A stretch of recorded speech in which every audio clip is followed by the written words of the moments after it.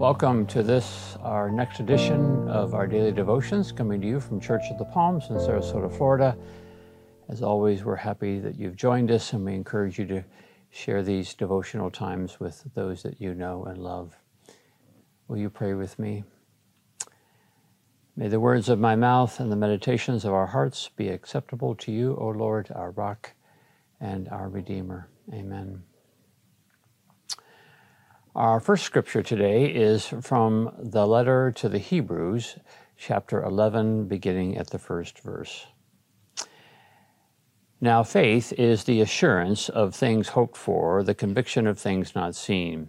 Indeed, by faith our ancestors received approval. By faith we understand that the worlds were prepared by the word of God, so that what is seen was made from things that are not visible. By faith, Abel offered to God a more acceptable sacrifice than Cain's. Through this, he received approval as righteous, God himself giving approval to his gifts. He died, but through his faith, he still speaks. By faith, Enoch was taken so that he did not experience death, and he was not found because God had taken him. For it was attested before he was taken away that he had pleased God. And without faith it is impossible to please God, for whoever would approach him must believe that he exists and that he rewards those who seek him. By faith Noah, warned by God about events as yet unseen, respected the warning and built an ark to save his household. By this he condemned the world and became an heir to the righteousness that is in accordance with faith. By faith Abraham obeyed when he was called to set out for a place that he was to receive as an inheritance. And he set out not knowing where he was going. By faith he stayed for a time in the land that he had been promised, as in a foreign land living in tents, as did Isaac and Jacob, who were heirs with him of the same promise.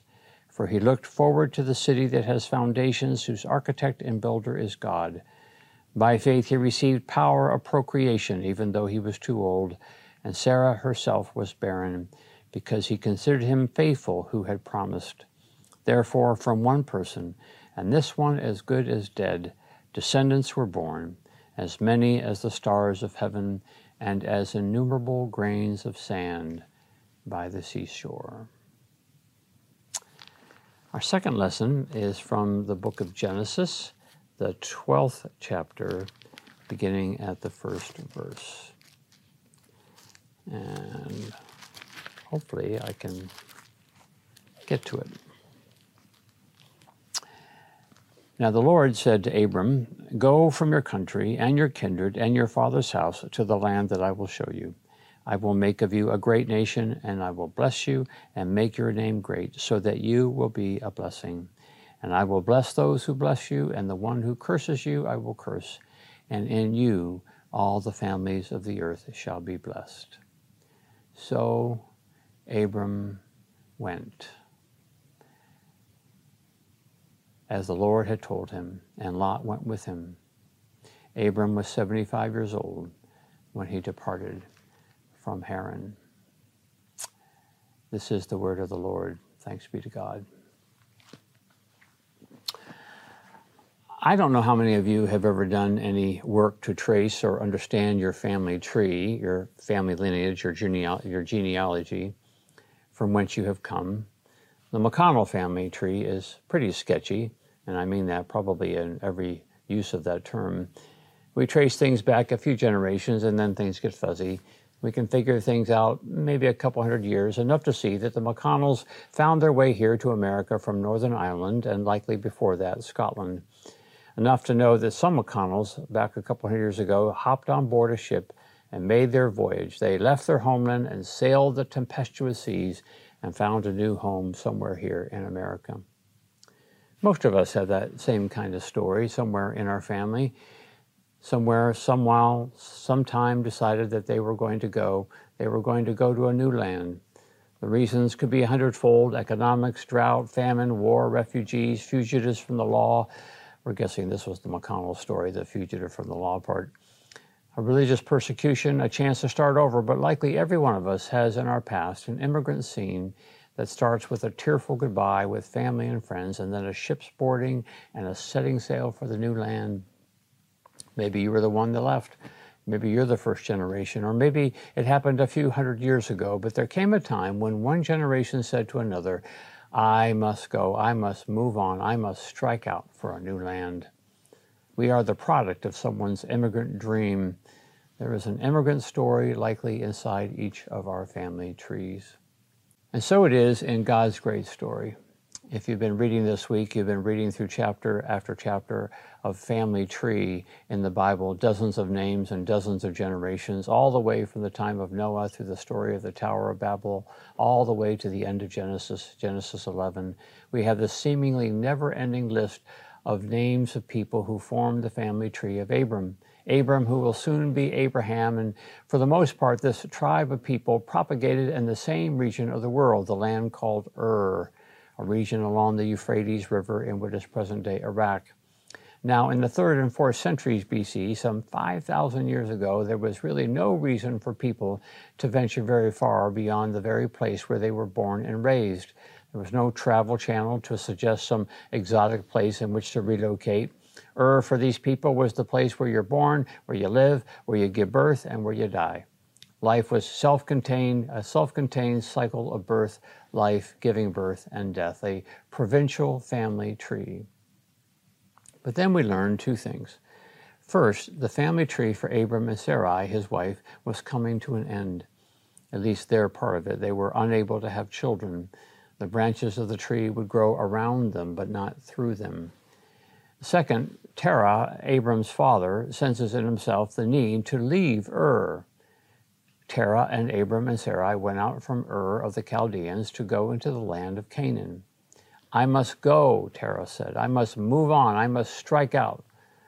But then we're told that in the striking out to Canaan, Terah went only as far as a little ways up the river to a place called Haran.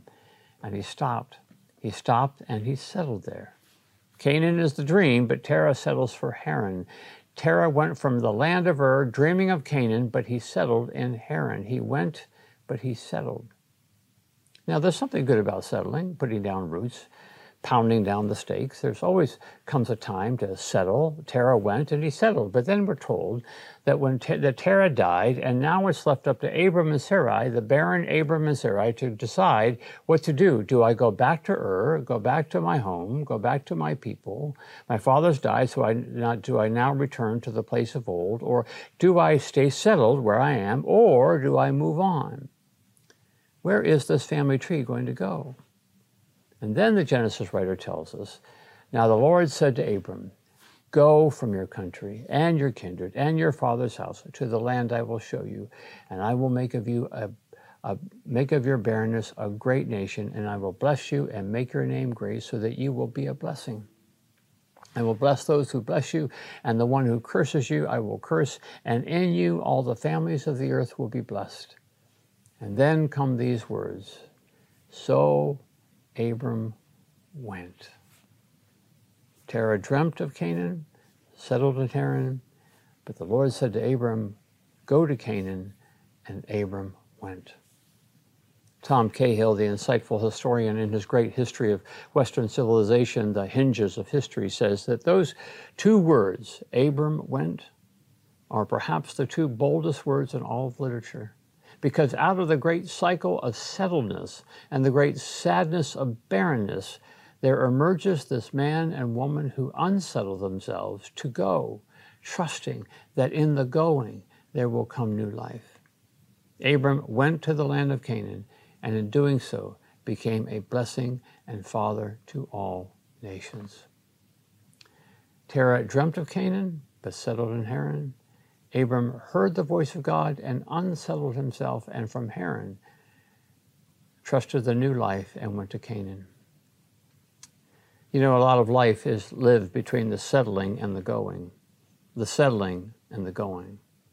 Now, when I talk about the settling and the going, I'm not necessarily thinking about just our geographical relocating. Of course, I can only imagine that a lot of us have done a lot of that. Most everybody that lives in Florida understands geographical relocation. But most of us are from somewhere else, but we have pulled up stakes at some point in our lives.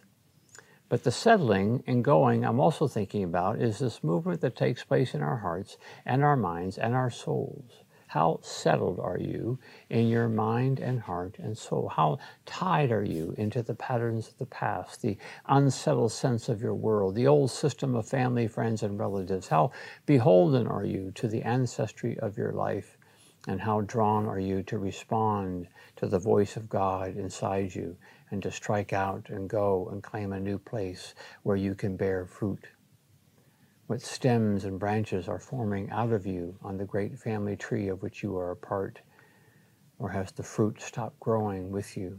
Is life so settled? Is there no more room to grow? Is there no place in your soul to discover such that you might be a blessing?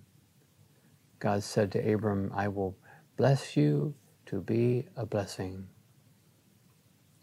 God said, go, and Abram went. God said, go. And what would it mean if the next sentence said, and you went? Let us pray.